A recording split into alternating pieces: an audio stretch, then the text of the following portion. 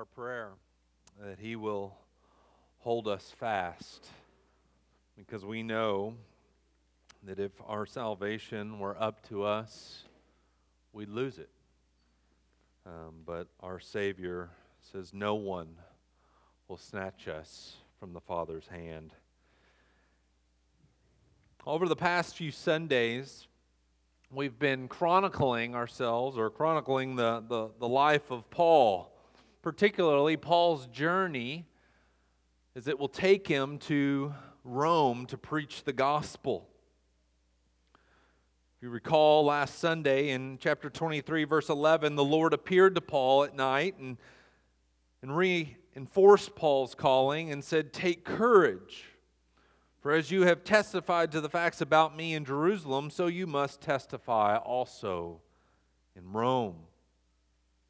This journey began in Acts chapter 21 and is really going to carry us through the end of this book all the way to chapter 28. And when Paul had arrived in Jerusalem, his time there was short because he was quickly seized by the Jews. He was beaten and he was later imprisoned. And these events that occurred as he was seeking to bring an offering and worship in the temple, they led to him being put on trial, and a trial that, if found guilty, would result certainly in his execution. However, in God's providence, Paul's life has been preserved.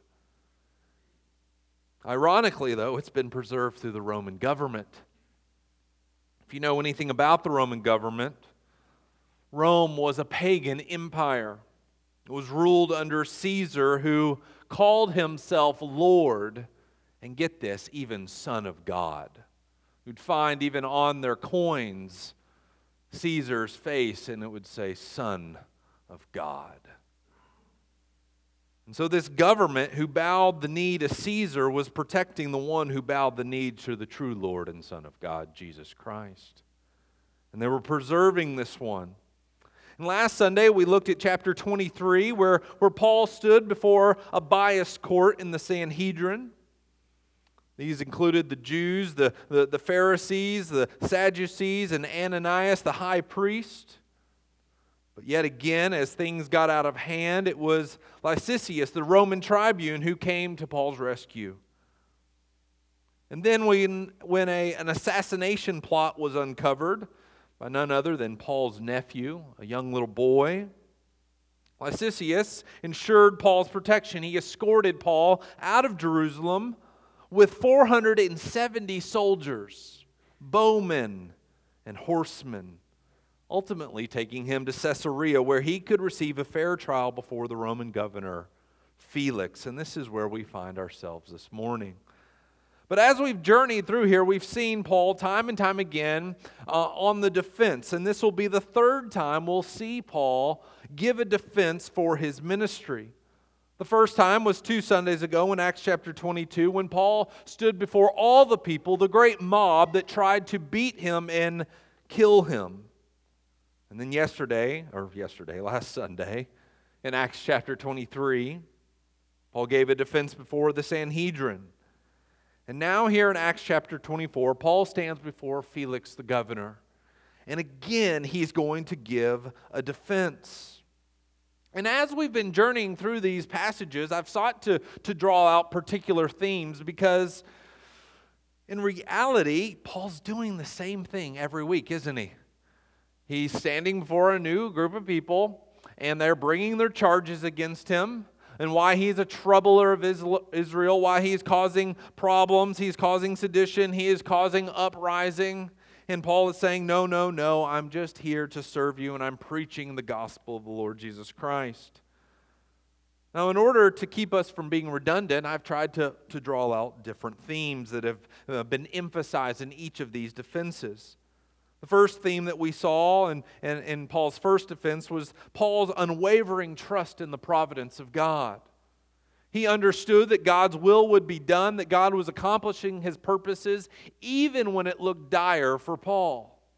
And so, trusting in the providence of God, Paul could confidently, with composure, address the crowds and boldly preach Christ.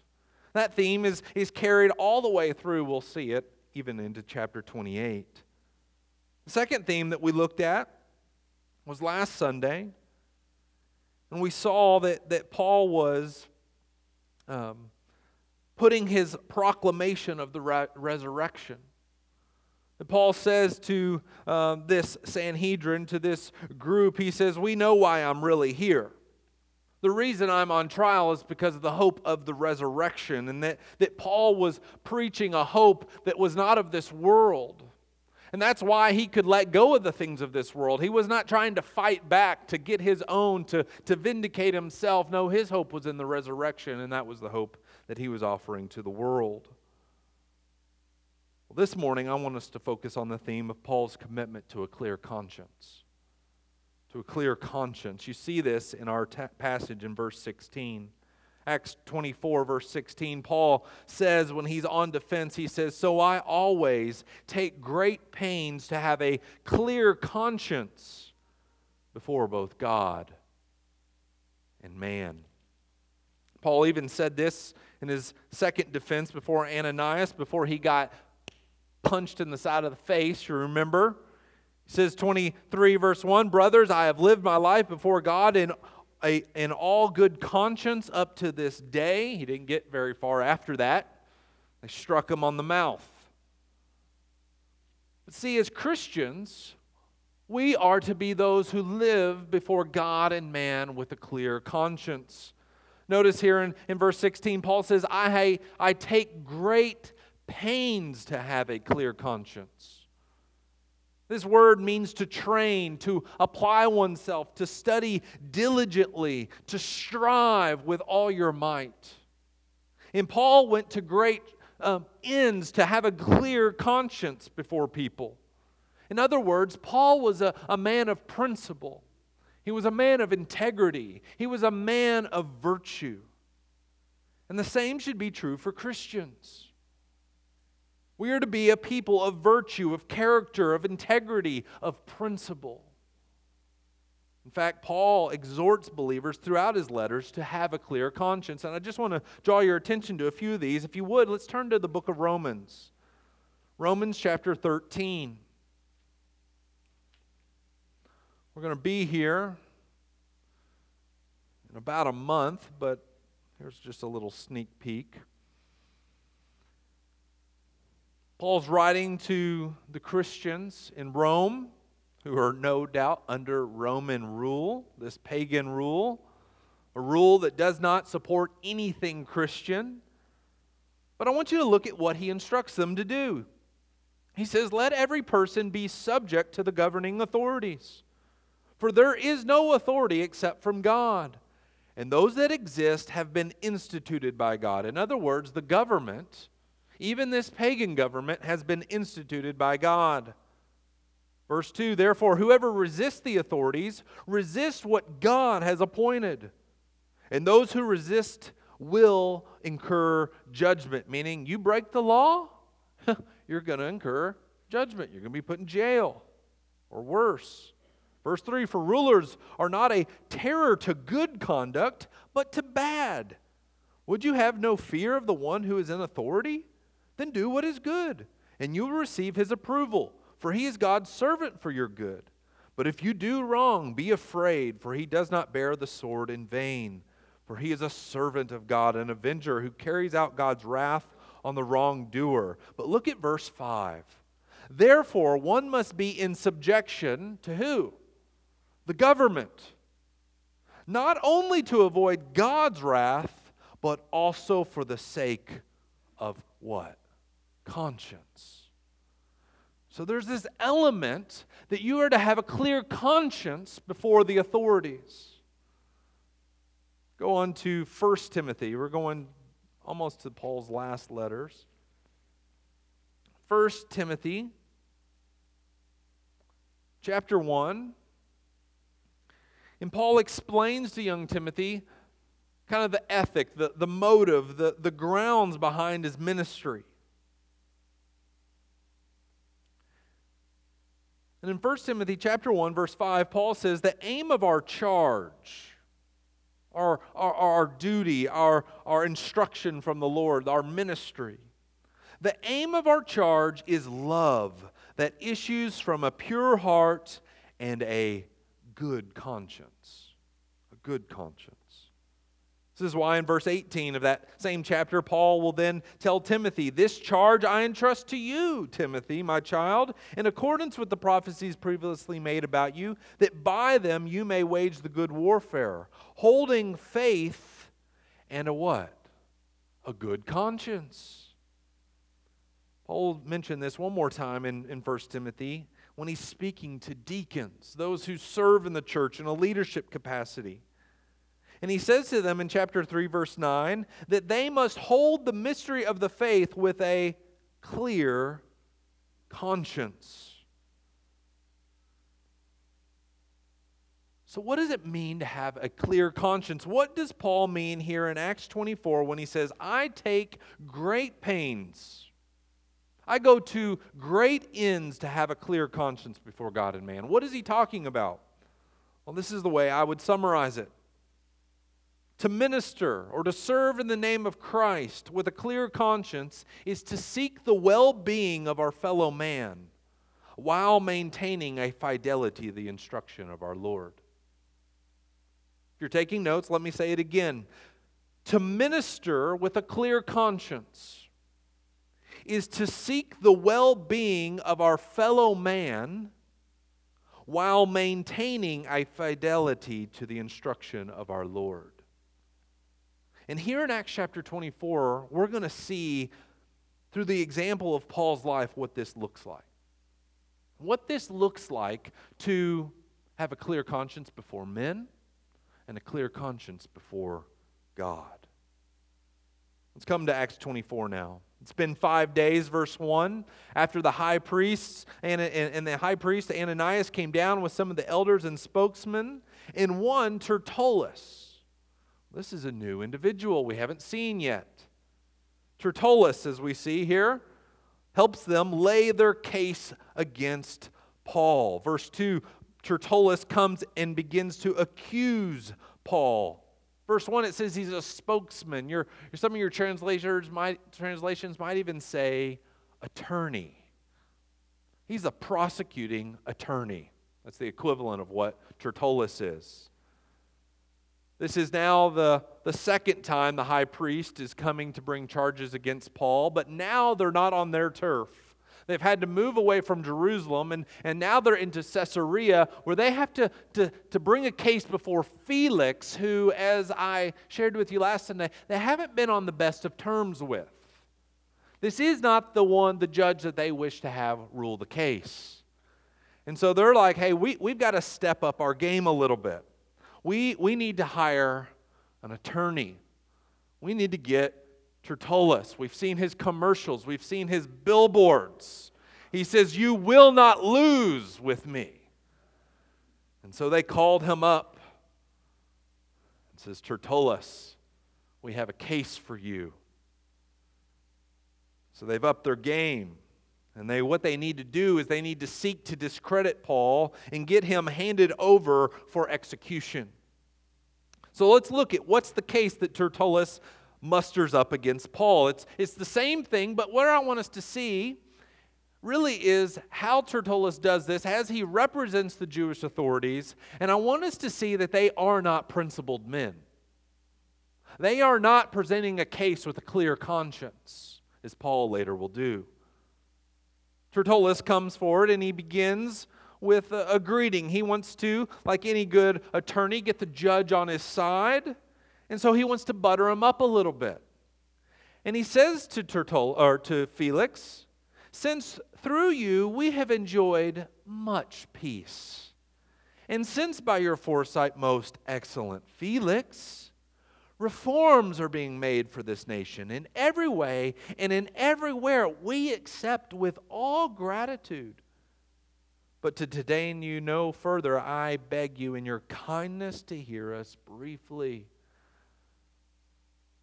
Well, this isn't really true. They don't like Felix. They don't enjoy peace under Felix. He is appealing, yes, with respect, but this is exaggerated flattery. Tertullus, like a good attorney, has taken some things, and you might be able to find some positive elements of Felix's rule for the Jews in this period, and he's spun them, and let's forget about all the mountains of negative things that are going on.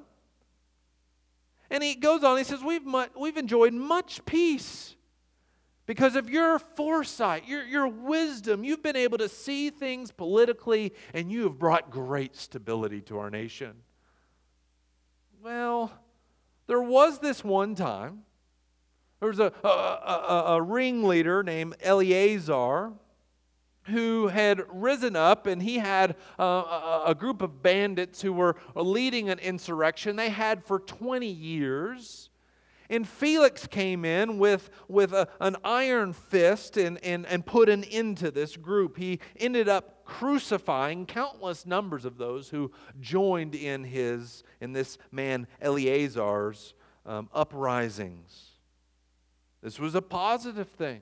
He had, in some sense, brought some peace. But the great Jewish historian says that even though he eliminated Eleazar, that there were many other bandits that rose up and took his place that he yet has done anything about. So yes, in some sense, he brought peace for a short period of time, but it was not lasting very long. See, Felix, he rose to power from being a slave. I mentioned this last Sunday. He was a slave, but he had experienced some extraordinary favor and circumstances, and he rose all the way up into political power. But because of his humble upbringing, and probably because of the shame that brought, he kind of overcompensated for his heritage. This resulted in him living in pomp, in arrogance, in excess of every kind. He was one of those people you would see on People's Magazine who has risen from rags to riches, but he is just living lavishly. And he is of utmost arrogance and pomp. He even, in his arrogance, would misuse authority, and this misuse of authority increased actually the hostility between the Jews and the Roman government. He did not bring peace. He brought unrest, instability in this nation. But nevertheless, Tertullus strokes his ego. He says, I'm not going to keep you too long. I'm just going to beg in your kindness, verse 4, which, knowing he does not have that, to hear us briefly. So now the charges begin to be laid against Paul. Charge number 1, verse 5. For we have found this man a plague. This man is a disease. Well, in what way? This is how. He's one who stirs up riots among all the Jews throughout the world. Okay.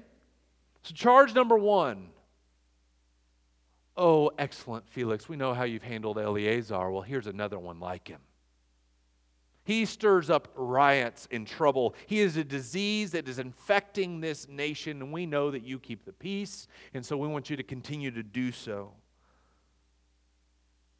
It's interesting here that they say not only is he stirring up riots amongst all the Jews, but he does this throughout all the world. And no doubt they're probably picking up on an element of truth here.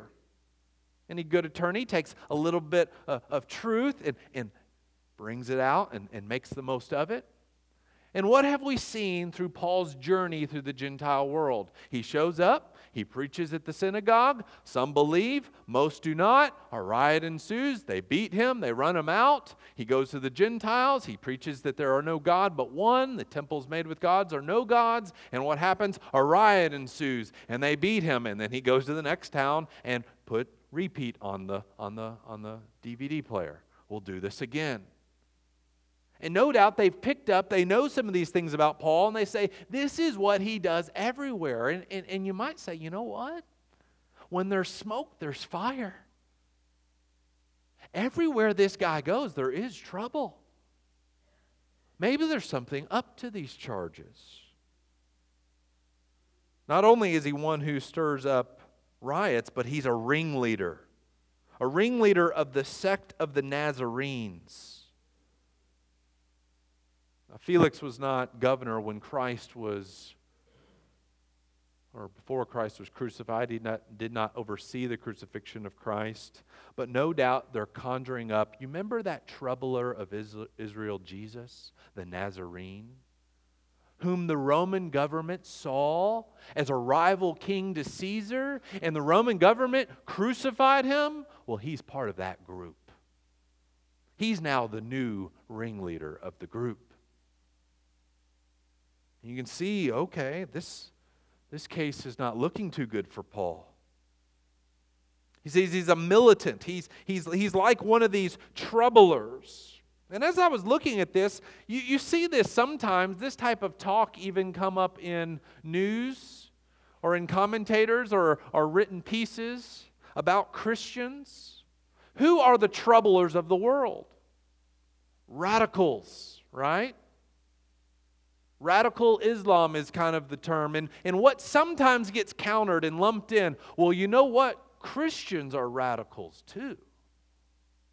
And what is it that they're trying to paint a picture of? Well, if they take the Bible seriously, do you know what the Bible says? We need to watch out for them too. And you can kind of see how, hey, we get lumped in sometimes, not all of us, and not everybody does this, but you can see how those type of charges would come up. We want to associate you with the bad guys. And that's what's happening to Paul. The third charge. Verse 6, he even tried to profane the temple, but we seized him. Well, that's convenient, Tertullus, because as I recall, you seized him, but then you tried to kill him. And in fact, Tertullus probably wasn't there. He was on the call. He had many other cases. You know, someone had a broken neck after a car wreck. He was after that guy. But he goes on with the story. They seized him. We took care of him. Not mentioning the fact, no, actually one of the Roman tribunes, Lysistrata, actually came and stopped us from breaking Roman law. Doesn't mention that. He came in trying to profane the temple, meaning he was breaking our laws. We stopped him. And he concludes his case and he says to Felix, well, by examining yourself, you're a smart guy, Felix. You've handled the affairs of governing over this region so well that I'm sure when you examine this Paul, you will find everything that we have accused him to be true. And then in verse 9, the Jews also join in and they bring in their charges. Luke doesn't recount those. You could just go back to chapter 23.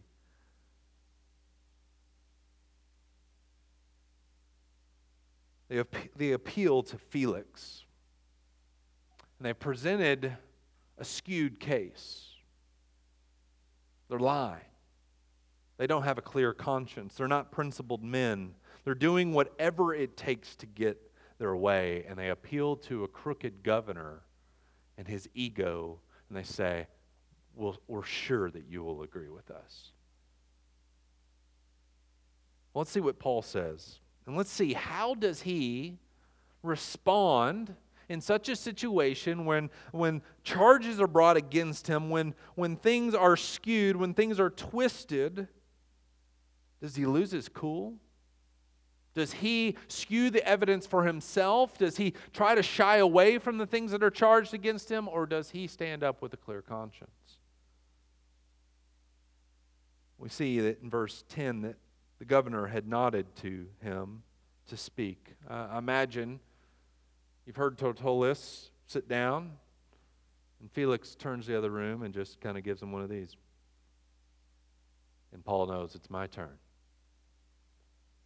So Paul comes forward, and like Tertullus, he understands I must be respectful. I need to start off on a good foot. But notice that Paul doesn't give himself to exaggerated flattery.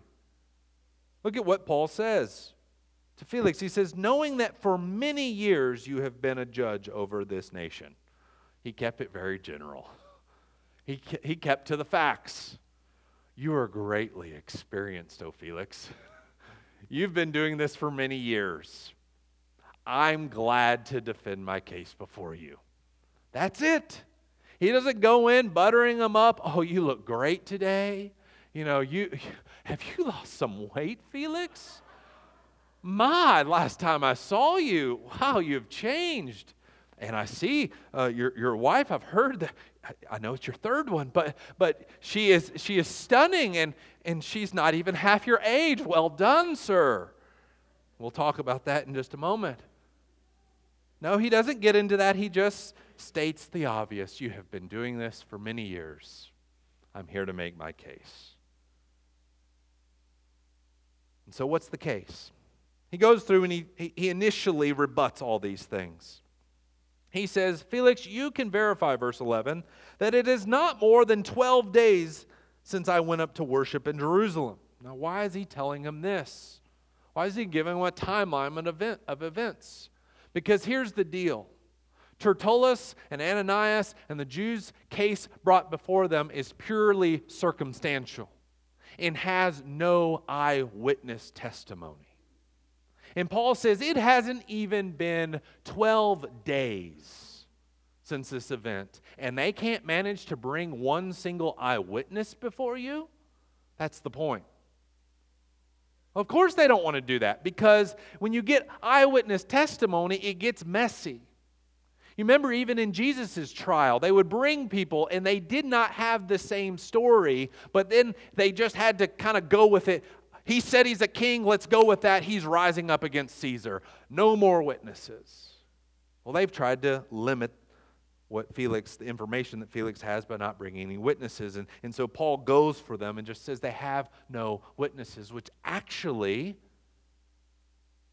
could bring great trouble upon them for bringing a case all the way up to Felix the governor without the proper proof. To bring a frivolous case brought trouble. And so Paul says that you can verify it. Go look at the facts. I haven't been here that long. Verse 12. Not only that, they did not find me disputing with anyone or stirring up a crowd either in the temple or in the synagogues or in the city. Paul says, it's not true. I was not trying to defame the temple. I was not stirring up crowds. Which is interesting here.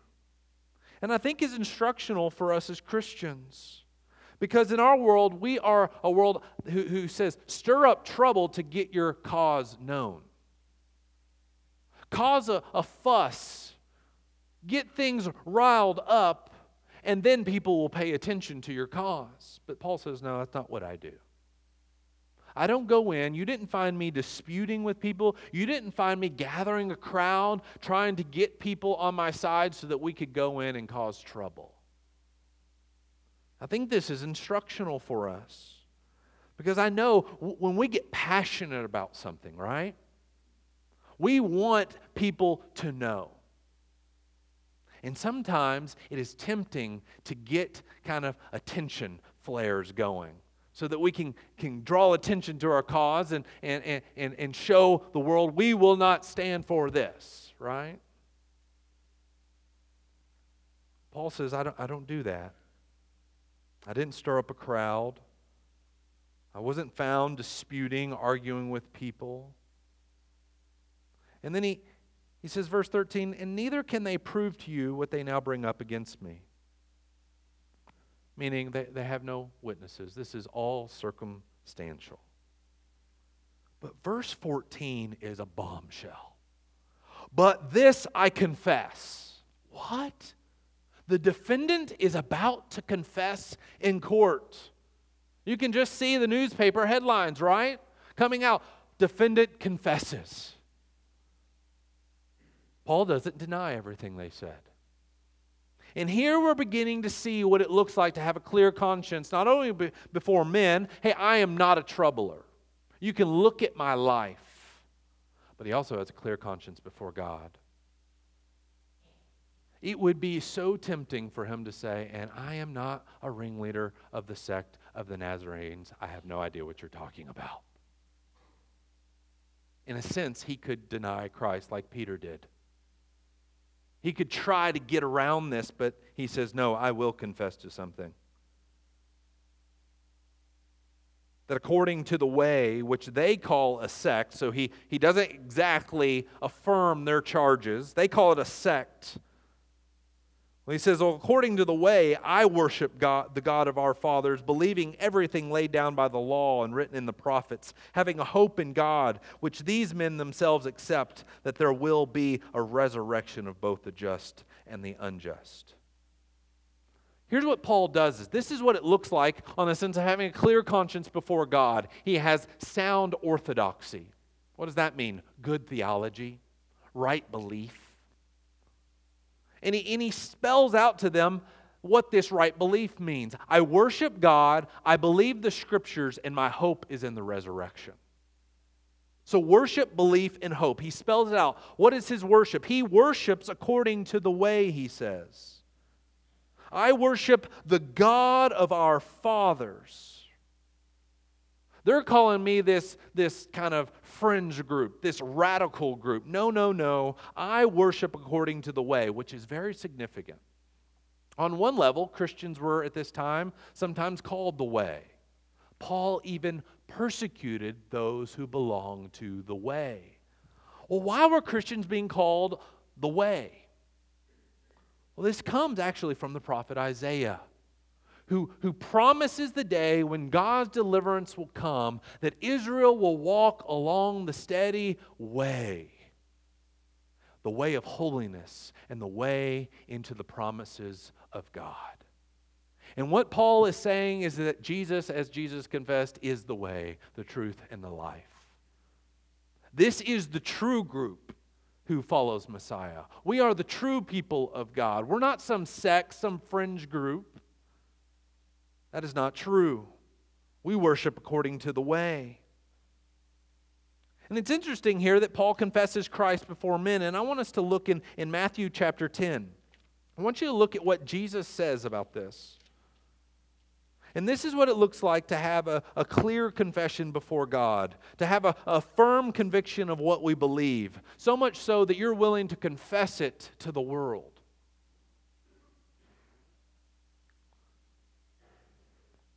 Jesus speaks to the apostles and he warns them that persecution is going to come, that you're going to be brought before rulers and kings. But in Matthew chapter 10, verse 26, look at what Jesus says. Jesus says to them, so have no fear of them. For nothing is covered that will not be revealed, or hidden that will not be known. What is he saying here?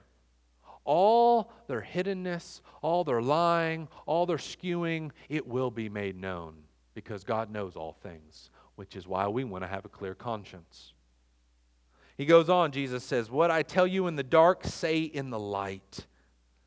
What you hear whispered, proclaim on the housetops. What he's talking about here is that at this time, before Jesus was crucified, he kept the true identity of who he was, in some sense, secret amongst the disciples. But he says the day is going to come where what is in secret is needing to be proclaimed on the rooftops.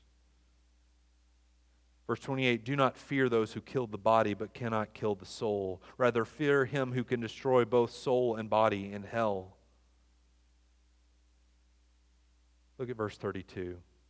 So everyone who acknowledges me before men, I also will acknowledge before my Father who is in heaven.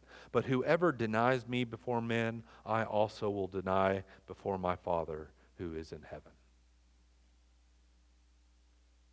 What does it look like to have a clear conscience? Yes, I seek the well-being of my fellow men, but I also do this within fidelity to the instructions of my Lord, and I will confess him before men. And this is exactly what Paul does. He goes on, he says, not only do I worship our God according to the way, but I believe the Scriptures. In our day and age, there is a shame that comes involved with believing the Scriptures. You actually believe this? Do you know what it says? Yes, I've read it. And you believe this? Yes. And what's your hope in? My hope's in the resurrection. What? Your hope's in the resurrection? Dead don't rise. Yes, they do. Jesus rose from the dead. And after stating his beliefs, his commitments, these are my motives, you might put it this way. This is what makes me tick. I'm a worshiper, I'm a believer, and I'm a hoper. Verse 16, so I always take pains to have a clear conscience, both with God and men. Well, his orthodoxy leads to orthopraxy.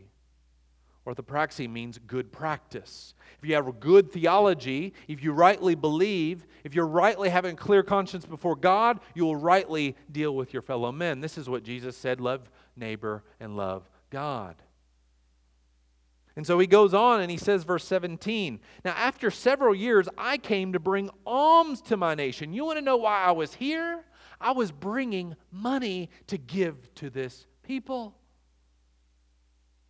Paul knew tensions were high because of his ministry with the Gentiles and even with the Jerusalem church, that there was a misunderstanding about bringing these filthy, dirty Gentiles into the people of God. And Paul goes forward and he says, hey, we're gonna do something, churches. And he goes to all these churches and he says, hey, I want you to know the reason you believe is because of the believers in Jerusalem who sent us out. They're in trouble. And so let's collect an offering, and I'm going to take it to Jerusalem and give it to them so that it will benefit the people who live there.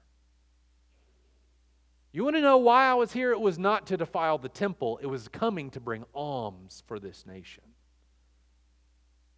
He moves on to present offerings, and this is likely referring to in chapter 21, where when Paul joins up with the other men who have taken a vow and they've shaved their heads and they've taken a Nazirite vow and they're going to come into the temple and they're going to offer sacrifices. Paul joined in with them. He purified himself according to their customs and their rituals and their rules so that he would not be an offense to anybody. He says, I came to bring offerings. Verse 18, and while I did this, they found me purified, far from defiling the temple, without any crowd or tumult. Here's what I want you to see about this. Paul came out of service.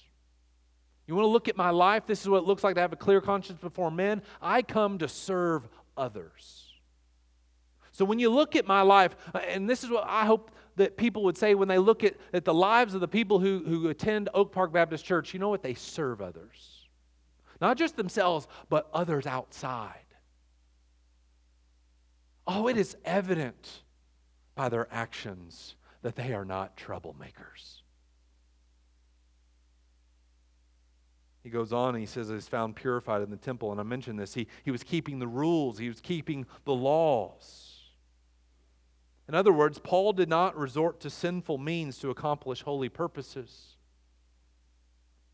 This is what the so-called Jewish leaders were trying to do. Hey, we will do whatever it takes, even an assassination attempt, to get rid of someone who we think is unholy. Paul doesn't do that. And what we see here is that Paul is a good citizen. And this is where I would encourage us, and I don't really, for the most part, see us not being these, but it's a good reminder that Paul, he didn't have to. He was free from the law, but yet he put himself under the law to win many to Christ. And really, as the world looks at us, as our government officials, as Mike Moore, our mayor, looks at us, as Mike Pence, whatever he does now as governor, as he looks at us, they should see Christians as the best of citizens. They are submissive to authorities. They are never breaking the boundaries of the law. This should be said of those of us who are businessmen. You know what? They conduct business with integrity. Should be said of us as neighbors, that no one would say, you know what? That guy is the worst neighbor. He is such a pain. He never follows the HOA rules. He never takes care of his stuff. They shouldn't say that. Should say of you as a student, you know what, this is a model student. Maybe not because your grades are great, but you're not a punk in class, That student's always respectful, always kind, even if that teacher's antagonistic toward Christianity. We sometimes think if someone's antagonistic, we have the right to be antagonistic back. No. If you rent, are you a model tenant? Doing everything that your landlord asks you to do, even if he's a horrible landlord or she's a horrible landlord. Paul says, look at my life. I'm not a rule breaker. He says, the only thing that you're going to be able to accuse me of, in verse 21, is this one thing, that I cried out while standing among them. It is with respect to the resurrection of the dead that I'm on trial before you this day. The only thing these guys have ever seen me do is say that. So there's the charges. And what time we have left, I want you to see Felix's response. Actually, before we do that, I want you to see that Paul's life, his clear conscience before God and man, actually preserves him. The charges can't stick. It actually is going to give him, as we're going to see, greater opportunity for witness because there is something different about him. They see, Felix is going to see these charges, and he, like Tertullus asked, he examines Paul, but yet it is not clear. This is a man of principle. This is a man of integrity. He is a man of virtue. And he's going to see that even though he himself is not. Verse 22, but Felix, having a rather accurate knowledge of the way, Felix was a knowledgeable governor. He knew about this Christian movement. He put them off, which, here's what he's saying, he dismissed the court. That's what happened. Saying, when Lysistrata, the tribune, comes down, I'll decide your case. Here's what's happening. Felix is not a man of principle. He has no backbone. I mean, the case is clear. Paul is not a troubler. But he doesn't want to make the decision. That's probably why he hasn't actually brought peace to Judea. Because he can't make decisions. He's a good politician. He speaks out of both sides of his mouth. And he says, okay, I'm going to put this off. I'm going to wait till Lysistrata, the only actual eyewitness, comes. Well, he's already got a letter from him detailing what has happened. This is not because he's trying to figure out the case further. It is because he doesn't want to make a decision, because he's in a bind, because popular opinion does matter when you're a politician. He doesn't like the Jews, but he's got to keep them in some sense liking him at some level. But he knows he's in a bind because Paul's a Roman citizen. And he doesn't want Paul reporting him for mistreating a Roman citizen. So what does he do? He's caught between, I don't know what he's caught between, but he's caught. He can't make a decision. So he gave orders to the centurion that Paul should be kept in custody, but have some liberty. He doesn't want Paul to be mistreated. That none of his friends should be prevented from attending to his needs. But Felix isn't done with Paul. Look in verse 24. After some days, Felix came with his wife Drusilla, who was Jewish, and he sent for Paul and heard him speak about faith in Christ Jesus. Drusilla, you heard me mention, she was Felix's third wife. She was, in all intents and purposes, a trophy wife. She's 19 at this time. Felix, I don't know how old he is, but he's old. When Felix took office as governor of Judea, Drusilla was 14. She was about to be married, but Felix saw her at her wedding. And he used a magician named Simon from Cyprus to maneuver her into dissolving her marriage. This is what he did in order that she might marry him. This is fitting with Felix's arrogance and pomp. I want her, and I will do whatever I want to get her. And he turns to a magician who, I don't know what the guy did, but somehow it worked. He deceived her and saying, hey, don't marry this young gun, marry this old fart. I don't know how that happened. But she's Jewish, and no doubt she's probably curious about this Paul. So they call him up. And they heard him speak about faith in Christ Jesus. Do you see how Paul's clear conscience presents him with opportunity? And I want you to see the sermon that he preaches is a dandy. This is awesome. And he reasoned about point number 1, righteousness. Point number 2, self-control. And point number 3, the coming judgment. Paul was not ashamed. He took Jesus' words serious. Do not fear these men. It was said of the great Scottish reformer John Knox that he feared God so much that he feared no man. Well, that same spirit is seen in the Apostle Paul as he stands before the governor who holds his life in the balance. And he reasons with him about righteousness. And I imagine he's talking about his infidelity, their sexual immorality. He's like John the Baptist who stood before Herod and told him, it is not right that you have taken Philip's wife. And that ended up causing John the Baptist ultimately to lose his head. But Paul is speaking to him about holiness, righteousness. And he says, and while I'm on that subject, let's talk about this, Mr. Felix, about your lack of self-control. You live in lavish pomp.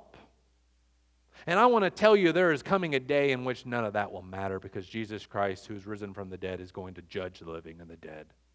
And He's going to judge you and your little princess too. He doesn't hold back. He's a man with a clear conscience. And notice what Felix's response is. Felix was alarmed. He was fearful. Maybe you, just hearing that little quip of me summarizing Paul's sermon, you're alarmed. And you're fearful. And I hope you don't respond like Felix does, who just like he couldn't decide Paul's case, cannot decide a case for Christ. He says, go away for the present. I'm done. He says, I'm done listening to this man. Why? Because he feared what he said. He says to Paul, when I get an opportunity, I will summon you. Oh, how many people have said, when it's convenient, I'll bow the knee. And God's been gracious to many of us who put him off for many years. Well, you don't know the day or the hour in which your life will be taken. Well, Paul went away, but Felix and his good character at the same time hoped that Paul would give him money. He was hoping that Paul would offer a bribe. He was hoping that Paul wasn't a man of principle. I'll hold him long enough. I've heard he's got a good network that he's able to bring money. Well, maybe he can bring some money my way. Maybe I'll hold him long enough and he'll just say, hey, how much would it be to just get this over with? But Paul doesn't do that. He doesn't resort to sinful means to accomplish holy ends. Nevertheless, Felix sent for him often, verse 26, and conversed with him. And this happened for 2 years. For 2 years. Jesus also said, when you stand before rulers, do not worry, for this is your opportunity to bear witness about me. Brothers and sisters, we want to be people with a clear conscience before our fellow men and a clear conscience before our holy God. And although the world may skew things, things may not go right for us, but if we have a clear conscience, we will be able to give testimony to our Lord and Savior like Paul did. Even when it doesn't turn out your way. After those 2 years, Felix's time was up. It's time to retire. He was succeeded by Porticus Festus. But notice, he still has no backbone. And desiring to do the Jews a favor, Felix left Paul in prison in order to just get some political points, because he knew he had not managed things well well, this is no sweat off my back. I'm out of here. I'll just leave Paul.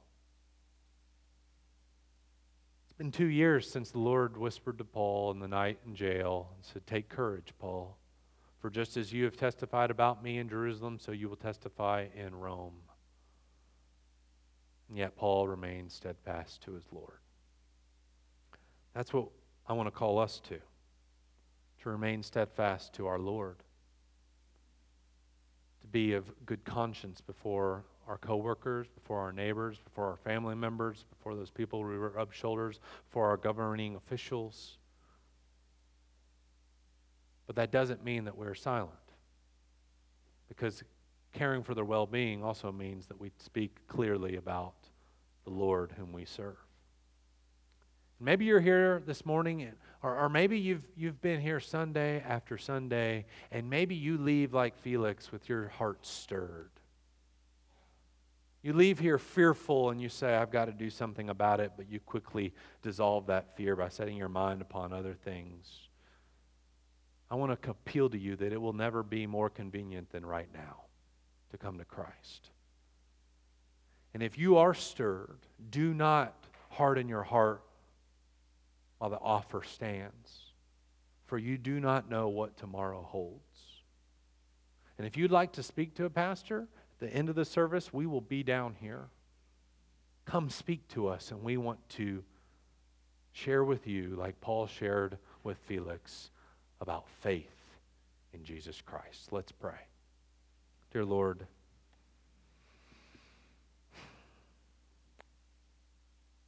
I pray that we'd be a people with clean hands, with a pure heart, as Paul says, a clear conscience.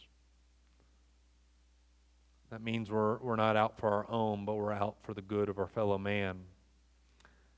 That means loving our enemies. And that means loving you. And so, Lord, I pray that we would be a people who love God and love neighbor.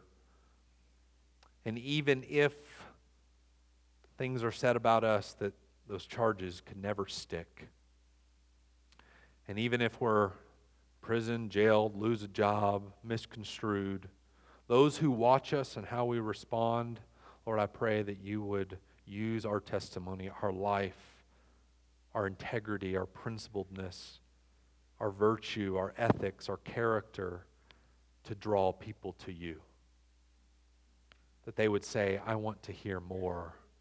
Why do you do what you do? What is the reason for the hope that you have? And Lord, may we be bold like Paul to declare, this I confess, that we worship according to the way. And we pray these things in his name. Amen. Let's stand and let's sing as Jamin and the team leads us.